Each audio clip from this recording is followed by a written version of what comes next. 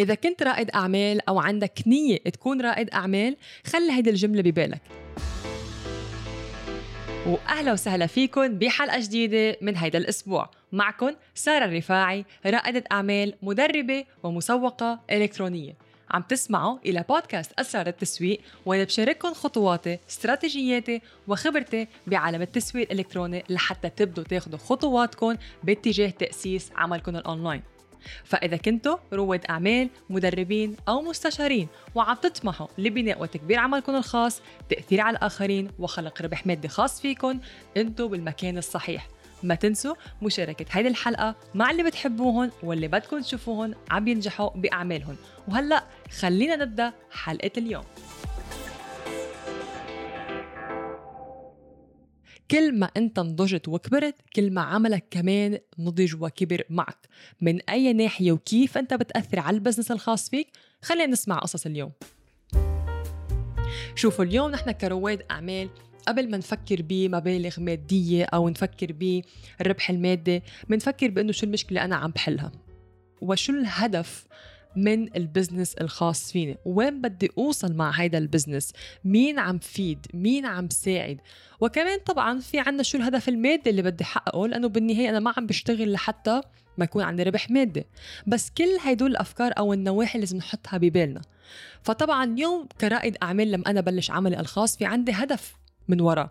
شو هو هدفي للبزنس؟ بدي أثر على الأشخاص، بدي أكون عم ساعد حل مشكلة معينة، بدي أترك أثر بالمجتمع، شو اللي بدي أعمله بالتحديد؟ فاليوم حشارككن مثل هيك قصة كيف الواحد لما يكبر عمل هو رح ينضج معه. ومن الطبيعي كرواد أعمال بأنه نحن نكبر مش فقط بالعمر، لا، بس كمان بعقليتنا، باستراتيجياتنا، بعملنا وطريقة تنظيم عملنا.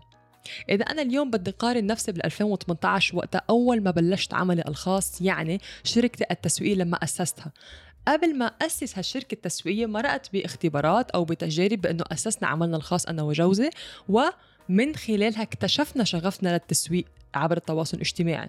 مشان هيك قررنا الاستثمار بهيدي المهارة بالتحديد، وأسسنا شركتنا التسويقية وقدمنا هيدي الخدمة للأشخاص أو الأفراد موجودة بالمدينة احنا عايشين فيها بكندا. ومن بعدها لحتى قررت أنه انتقل المرحلة الثانية، واللي هي ابني علامتي التجارية الشخصية اللي من خلالها على التواصل الاجتماعي كون عم شارك المعلومات والخبرة اللي اكتسبتها مع الأشخاص، كيف تسوي، كيف تبدأ علامة تجارية. ومن هناك بدأ المشوار تبع التعليم والتدريب. ومن بعدها تسلسل الموضوع بأنه صحيح في شركة تسويقية، بس كمان كنت أنا عم بطلق أول دورة تدريبية لإلي بمعالم التسويق. وهذا الشيء اللي خلى يوصل من هدف إلى التاني، يلي لما اتعدت الدورات صار في دورة ورا تاني، صرت بمجال التدريب وكمان التسويق، أو اكتسبت الخبرة بالتسويق. طبعا زادت الممارسة، يلي الاستراتيجيات اللي اختبرناها مع مختلف الأشخاص، المبالغ اللي صرفناها على المنصات، بالإضافة إلى أنا تجربتي الخاصة بالمجال التدريب. لما اكتسبت هيدول الخبرتين، اليوم أنا صرت بشتغل مع المدربين والخبراء أو الأخصائيين على إطلاق دوراتهم التدريبية الأونلاين، بالإضافة إلى كيفية تسويقها. فمزاجت الاثنين، التجربتين أو الخبرتين اللي اكتسبتهم مع بعض لحتى أكون عم ساعد فئة معينة من الأشخاص. فإذا بنرجع شوي بالزمن، 2018 اليوم 2022، هاي الفترة حتى كل مرة كان في نضوج، كان في كبر البزنس، كان في زيادة ربح مادي، كان في كمان تكبير فريق عمل. بالبداية لما أنا بلشت عملي الخاص كنا فقط أنا وجوزي لوحدنا بالشركة، نحن اللي كنا نقوم بالعمل، نعمل الإعلانات، الحملات الإعلانية، التصوير، الكتابة، الفانل، خطوات تقنية، كل شيء بنعمله نحن. بس اليوم الحمد لله بأنه عنا فريق عمل بيهتم بهيدا الخطوات، سواء كان خطوات تقنية، بناء الفانل، أو حتى في مين يكون عم بيتعامل مع العملاء، في مين عم بيكتب النسخات الإعلانية أو النصوص الإعلانية عبر الإيميلات، أو حتى يكون عم بيصنع المحتوى، يطلع يعمل عصف الذهن ويعمل هو المحتوى. طبعا أنا بعد موجودة بالعملية. ليش؟ لأن أنا اللي عم صور المحتوى، أنا اللي موجودة بالإعلان، لازم أعرف أكيد كل خطوة عم بخدها لهيدا العميل اللي حيجي لعندي وين عم بوديه، من أي خطوة لأي خطوة، جاي من الإعلان أوكي لوين رايح لأي خطوة من الفنل.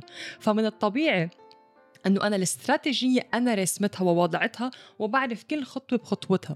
بس المهمات اللي بالداخل لازم تنطبق أو تنعمل كخطوات تقنية أو كجمل أو كأفكار، من قبل كنت أنا أعملها، بس اليوم في فريق عمل في كل واحد يهتم بالتاسك أو بالمهام تبعه ونجمعها مثل البازل ويكون عم بتم إطلاق العمل. صحيح العمل صار أسهل لأنه في مين يساعدني، بالبداية من الطبيعي كان صعب، بس كمان لحتى وصلت لهالمرحلة هل كانت سهلة أو هل كانت بأنه ليلة وضحاها والله صار أسست فريق عمل وخلص؟ لا، لأن أول شيء أنا انطلب مني حتى أنا أعمل مهمات لحتى أعرف أصلا لما بكرة أجيب حدا لفريق العمل شو بدي أقله، كيف ينفذ هالمهمة، شو بدي منه بالتحديد حتى يعمل، أو شو النتيجة اللي عم بتوقعها، أو شو هو اللي بدي يتنفذ.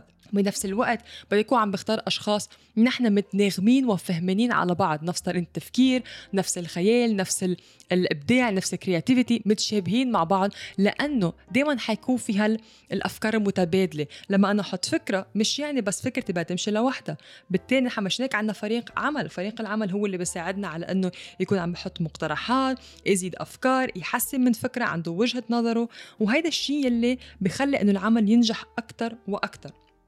يعني أنا اليوم لما أكون عم بطلع بفكرة مش فقط أنا بنفذ كل شيء من ألف للياء، لا، بطلع بفكرة، بحط استراتيجية، بنطرحها سوا، أوكي هالخطوات اللي بدنا نمشي فيها، يلا صار وقت التطبيق. شو اللي بيصير؟ إنه في فريق العمل عم بطبق هيدا الخطوات. هيدا الشيء اللي بيسهل لي بأنه يوفر علي وقت، إنه هن عم يعملوا هالمهمات اللي بتاخد وقت، طبعا بتاخد ساعات، بس بدل ما أنا أقضي ساعات أعملها عم بستثمرها بتفكير شيء تاني، سواء كان مشروع تاني، سواء كان في عندي اجتماعات، سواء كان عندي مشروع جديد أو فكرة أو أي شيء. فهون اللي عم نقدر بأنه لما نوسع العمل أنا عم بكبر مع العمل عم بيكبر، فريق العمل عم بيكبر، الإنتاجية عم بتزيد، وربح المادة عم بيزيد، والتأثير عم بيزيد. شفتوا كيف الإفكت أو النتيجة كيف بتكون بنعكس على التاني؟ عم بقدر من خلال عملي، أو مش خلال عملي، من خلال المهارة اللي استثمرت فيها، صار في عندي عمل. هالعمل اللي قدر يكون عن ربح المادة، هالربح المادة اللي قدرت استثمره بأنه يكون فريق عمل اللي هن صار عندهم عمل كمان، يلي هن كمان عم بيساهموا داخل البزنس، يلي حتقدر تساعد أكتر أشخاص اللي بحاجة لهالمساعدة بمجالي أنا. شفتوا كيف بتصير الموضوع؟ فمن الطبيعي اليوم أي بزنس أنتوا رح تكبروا معه وهي رح تكبر معكم. ما في اليوم ولا بزنس حتلاقوها منه أول يوم لما بدت واليوم بعد 2 3 5 10 نفسها هي ذاتها موجودة بنفس المجال، أوكي، بس هل بتعمل نفس الشيء؟ هل نفس المستوى، نفس الربح المادي، نفس عدد فريق العمل؟ لا، من الطبيعي أنه العمل يكبر، بس مش بليلة ضحاها، ونعم في خطوات لحتى ناخدها. والهدف من هيدي الحلقة ليش عم قلكم بأنه نعم أنتوا بتكبروا مع عملكم الخاص، هتلاحظوا كمان شخصيتكم أو عقليتكم رح تتغير، ومن الطبيعي لأنه عقلية رائد الأعمال مختلفة، رح يكون عنده عقلية مختلفة، شخصية مختلفة، بمعنى طريقة تفكيره بحل المشاكل مختلفة. بدل ما يكون عم بيستسلم للمشكلة ويعمل أو يكون بحالة ذعر، عم بفكر بطريقة حل هيدي المشكلة، بده يعرف كيف بده يطلع بنتيجة، كيف كل شيء عم بيطلع أمامه هو فرصة. ومنه بهيدي السهولة واحد اليوم أسس عمله الخاص. بعرف نسمعها كتير بأنه عمول عملك الخاص، اترك وظيفتك، نسمعها من كتير من الأشخاص. هي منا مستحيلة، بس بده يكون الشخص عنده استعداد لحتى يعمل هيدا الخطوة الكبيرة بحياته المهنية، عنده هدف، عنده رؤية بده يوصلها. قديش هو جدي لحتى يوصل لهيدا الرؤية أو أول هدف هو بده إياه، وقديش عنده نية إنه يستثمر بوقته، يستثمر بمهارته، يستثمر بكل شيء هو عنده إياه لحتى يحطه داخل هالبزنس. ومن الطبيعي بأنه كل ما أنا كبرت، مش بس سنا، مش إنه كل ما عم بكبر بعمري يعني خلص كبر البزنس، لا، بس كل ما أنا كبرت حكون عم بلاقي في فرص عم تجي لعندي. لليوم سواء من أنا بلشت 2018 ولليوم، نعم أنا بتلقى تدريبات، وآخر استثمار عملته يلي هو مع أحد المدربين الكبار بالعالم، لحتى أكون عم بقدر بعد كبر فريق العمل وأكون عم نحقق هدف مادي أو ربح مادي معين. وهذا الشيء وصلت له لو أنا كنت 2018 ما كنت رح أنظر لهالتدريب بنفس النظرة اليوم. فالواحد لما ينضج، لما يكبر عمله، طريقة تفكيره رح تتغير، رح يشوف بأنه قديش في أبواب مفتوحة، رح يلاحظ بأنه قديش في فرصة أو فرص ممكن هو ياخدها ويستغلها وتكون هي لصالحه. فاليوم خلاصة الموضوع بأنه نعم، كل ما أنت كبرت كل ما عملك الخاص كبر معك، مش بس بالعمر بس كبر معك من ناحية استراتيجيات، الخطوات، فريق العمل، من كل النواحي اللي أنت بدك تكبرها، طالما أنت مستعد تكبر عملك الخاص وأنت عندك نية أنك تنضج، ودايما عندك طريقة التفكير يلي أنت رح تتطور وتتعلم، لأن التعليم ولا مرة بيوقف، خصوصا إذا كنا اليوم مدربين.